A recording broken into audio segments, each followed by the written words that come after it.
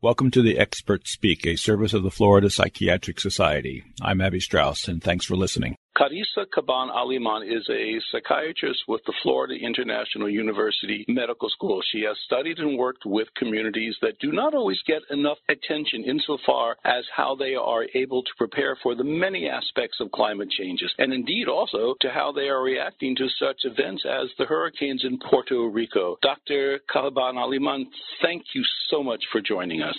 You're welcome. I'm glad to be here. How did you first become interested in dealing with communities insofar as climate change is concerned? Sometimes these have been referred to as populations that have been systematically oppressed. Could you give us some background and then why this particular terminology is used?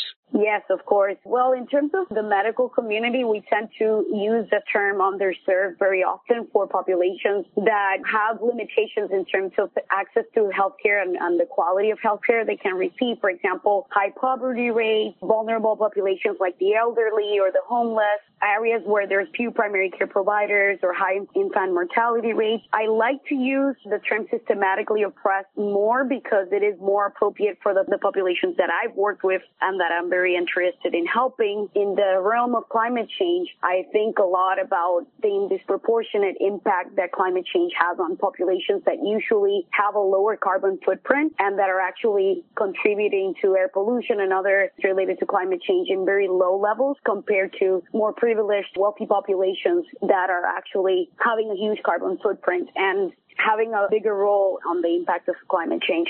Helping these populations stand up for themselves, have a voice that actually gets to policymakers and politicians and people that can actually do something on a bigger scale about climate change is very important, especially when it comes to thinking about the impacts on their mental health. And that's what I've seen with things like the aftermath of Hurricane Maria in Puerto Rico. You bring up a very interesting point in that there are very real differences in the sizes of the carbon footprint, but it's almost as if a lot of these communities are downwind from us larger carbon footprint making communities. They're suffering. So do they see climate change differently than those of us here in countries like the United States? Is that part of the challenge for you? So I think that the way that people see climate change is not necessarily directly related to how poor they are or in what area they live in, but we usually see a trend in which areas that have been being impacted by more obvious consequences of climate change, like hurricanes getting more intense and more frequent, or the wildfires in California, or flooding or drought. Those communities obviously have already lived the impact of climate change. And when you add a little bit of education into the mix, no matter if they're poor, if they're underserved, or they're actually wealthier, what I've observed in my personal experience doing voluntary work with this is that you actually have a wide variety. I know about very special communities in Puerto Rico that are very active, that are working very aggressively against climate change, and that are very poor. They're actually getting educated. They're actually reaching out to partners that are helpful with their needs, maybe are more educated than some wealthy communities here in the United States. So I would say it's relative and it depends on the context of each individual person, right? How do we introduce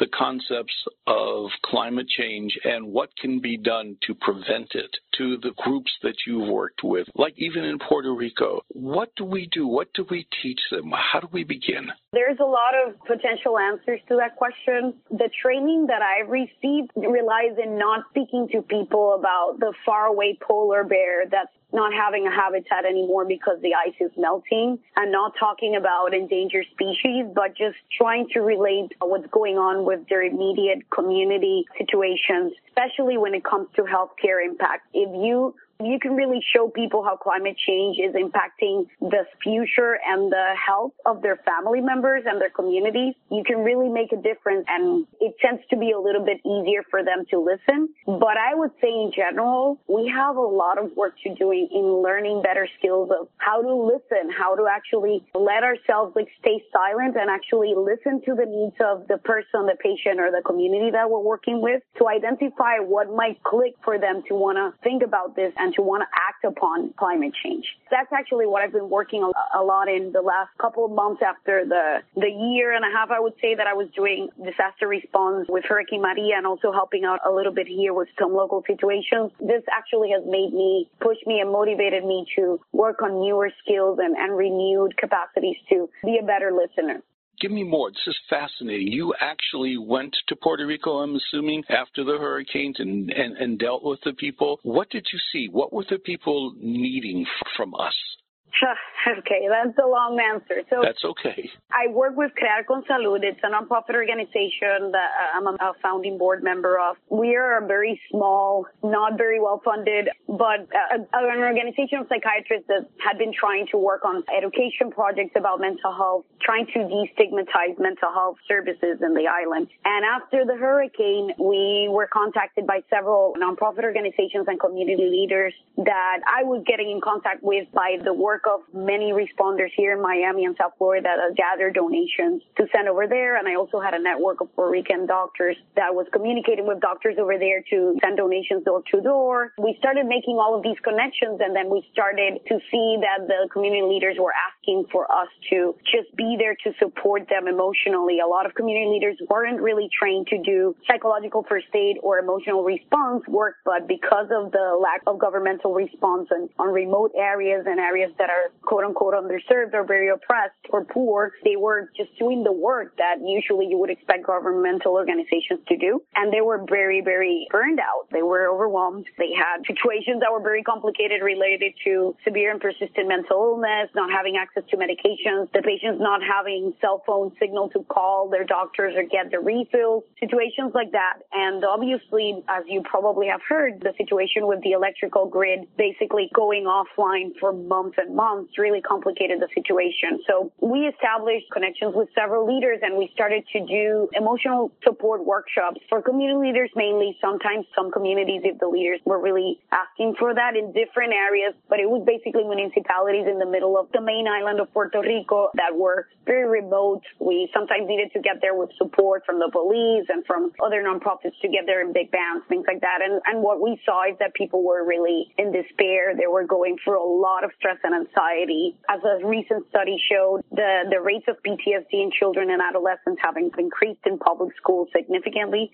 We were also seeing access to care that were already there, but just got compounded by the disaster. In the first stage, we supported survival needs that people had. For example, we got water filters for them to be able to use water from the river and from polluted sources, and started developing these connections with a couple of organizations that we had worked with for some reason or the other. Some of them we remained close, and we started developing this track of different topics, sort of a curriculum to help them with certain main aspects like transformational resilience, like how to deal with burnout, some concepts of psychological first aid, a couple of things that we really learned along the way, more from the same community leaders that from research and academic papers, to tell you the truth. What we saw that was working right in some communities that really became very empowered and very resourceful by themselves, that's what we try to inspire other communities to do.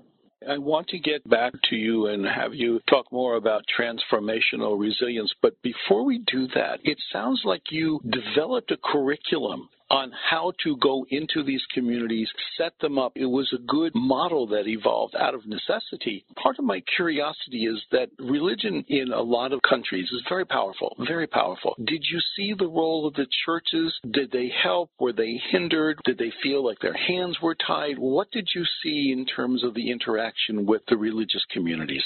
In the experience of Crear con Salud and several opportunities that I had personally to interact with other leaders, they were extremely active. Most of Puerto Ricans are Catholic, but there are other religions as well. I remember having interactions even in forums and presentations and gatherings that were put together by the academic community later on. There were a lot of people from church actively asking for help, making connections, requesting more support, and actually actually being at the table, giving their reports about their experiences that they had and the work that they did a little bit over a year after the hurricane, but they were still feeling pretty overwhelmed by the emotional chronic consequences of the hurricane and everything that they were living. And I think that they were also very concerned about how to become more resilient emotionally to the potential threat of another hurricane coming. We also interacted with other leaders along the way that extremely helpful. They really helped people. They were giving food, giving shelter, giving water, finding resources, medications for people. And I think they're still fundamental, at least in Puerto Rico. That's what I saw.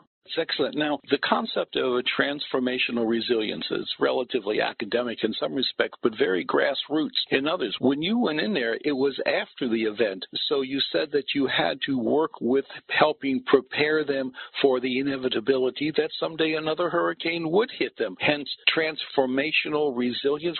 Give us more. Give us details about what that entails, please. Okay. In theory, this is a concept that was developed to address the emotional process of dealing with climate change. It's not necessarily a term that was developed for disaster response or for mental health separately. It's just to see climate change and know how to handle it, but it's actually based on the basic topic of resilience and how to deal with it. Basically, transformational resilience means a systematic prevention process that builds on existing strength of the community, of the person or the family, whoever we're thinking, or the country, to minimize the mental health and social spiritual impact of climate change before they happen, right? So it's a preventive process, but unfortunately, when you don't have most human beings are not really going to have enough time or enough education or enough space to really go through a very, very big process to prepare mentally for the impact of climate change, especially with underserved or systemically oppressed populations. What we did with this concept, it was more discussing it with the community leaders, seeing what they thought. They've used this opportunity of Hurricane Maria to really think about what needs to happen in Puerto Rico long term, to really be prepared for other impacts of climate change, for another hurricane, and to actually maintain the island afloat and alive in terms of all of the socioeconomic calamities that they're going through, or I would say, quote unquote, hurricanes that we've been going through decades in terms of the crisis, the fiscal crisis and the colonial status that we have, which Maria really uncovered that for the United States and for the world. But that's really what made this so complicated for Puerto Rico. The limited resources that we were already dealing with, a big system of corruption that was affecting the ability of the government to be prepared much more than it would have in other decades, where at least there was an actual plan in terms of responding to emergencies like this. It was a very complicated process that they were already having to face, and I think that many people were in denial. So this natural, quote-unquote, natural disaster really forced people to open their eyes and see what they could do for themselves, not continue to wait on other people to do it for them. When you were there, was it harder for the children? Was it harder for the older folks? Were kids scared? How did you, from a psychiatric point of view, address the fear that one day they are fine and the next day everything is almost destroyed? You can find some facts in some research studies, but in my personal experience, I don't think I can tell you, oh, this population was more scared than the other. It really depends on the family, the person, and the community. I think the more that people are in social isolation, are concerned about limited financial resources, are out of a job, are, having a huge hole in the roof of their home, or not even able to live in their home anymore, having disjointed families that half of them had to move to the United States suddenly. The more that you add all of these social determinants to the situation of each individual person, it makes sense to think that they're going to be more scared and less prepared for another calamity like this. I do think that doesn't always fit the mold, right? It's like these are concepts that we always think about in any assessment for any psychiatric evaluation. There are a lot of biopsychosocial factors that we have to consider. I've also met children and elderly people and people that you would consider very limited in terms of the material resources that they have, yet they have a great spirit. They've been through a lot of tough situations in their lives. They've actually used transformational resilience without maybe even knowing, and they are actually more emotionally strong and ready for more calamities in the future than some people that might be very wealthy and very resourceful materially, but unfortunately do not have the calmness or the serenity to be able to face all of the limitations that they had to go through. So I would say it varies. Fair enough. It also raises the question that I think enough people don't realize that after a calamity, be it from climate change, as a lot of the theories say the hurricanes are worse because of the climate changes, but the unavailability of help. A lot of people from Puerto Rico, you said, came to the United States. What if there's no place to go? What if they don't have relatives? What if their governmental system that doesn't have the resources and they're being helped mostly by charitable organizations and the like? What you did in Puerto Rico is a very good template to learn from about how to handle these crises. And the crises are not just exclusively from climate change, but in general, teaching people to be prepared for massive changes in their home. I find it fascinating. Or out of their home. The predictions of thousands of people having to migrate away from what they call home because of impacts of climate change that might have nothing to do with hurricanes. Those predictions, I highly doubt that they're not going to come true. It's just very obvious to me. For example, what you said already happened. I know about, unfortunately, a lot of people. I don't know them personally, but I know that a lot of people that I know, for example, in Kissimmee and Orlando here in Central Florida, have worked with these families that came here initially with some FEMA support, a little bit of support from nonprofit organizations, but the nonprofits that are still trying to support them to this day do not have the funds to really provide housing, and they're literally homeless, sleeping under bridges. And that is also happening with a lot of people in New York. There is a documentary that I saw a few months ago that demonstrates, I think, the story of two families that really became homeless in New York City after the FEMA support for staying in a hotel was discontinued. So this is already happening, and it's now something that a lot of people can potentially face coming from the Bahamas after Dorian, which was much worse in terms of the actual impact of the hurricane and how long it persisted over the islands. I think that Bahamians are going to go through some of that too. The more that we get climate change impacts and disasters, the more that we're going to see people becoming climate refugees. And unfortunately, they're usually people that have gone through a lot of racial injustice and systemic oppression, like us as a colony of the United States. So we are already seeing it, and some of them are really homeless. In Puerto Rico, I think it's a little bit easier for people that have lost their homes and people that are very, very poor, because there is still somewhat of a hub of a lot of support from family, neighbors, and friends. But when you come as a migrant from the Caribbean to the United States, at least in our experience, you're more socially isolated. Sometimes a lot of these people don't really have a good knowledge about the language, and they don't necessarily have the same qualifications in terms of experiences and licenses to get a job that easily here.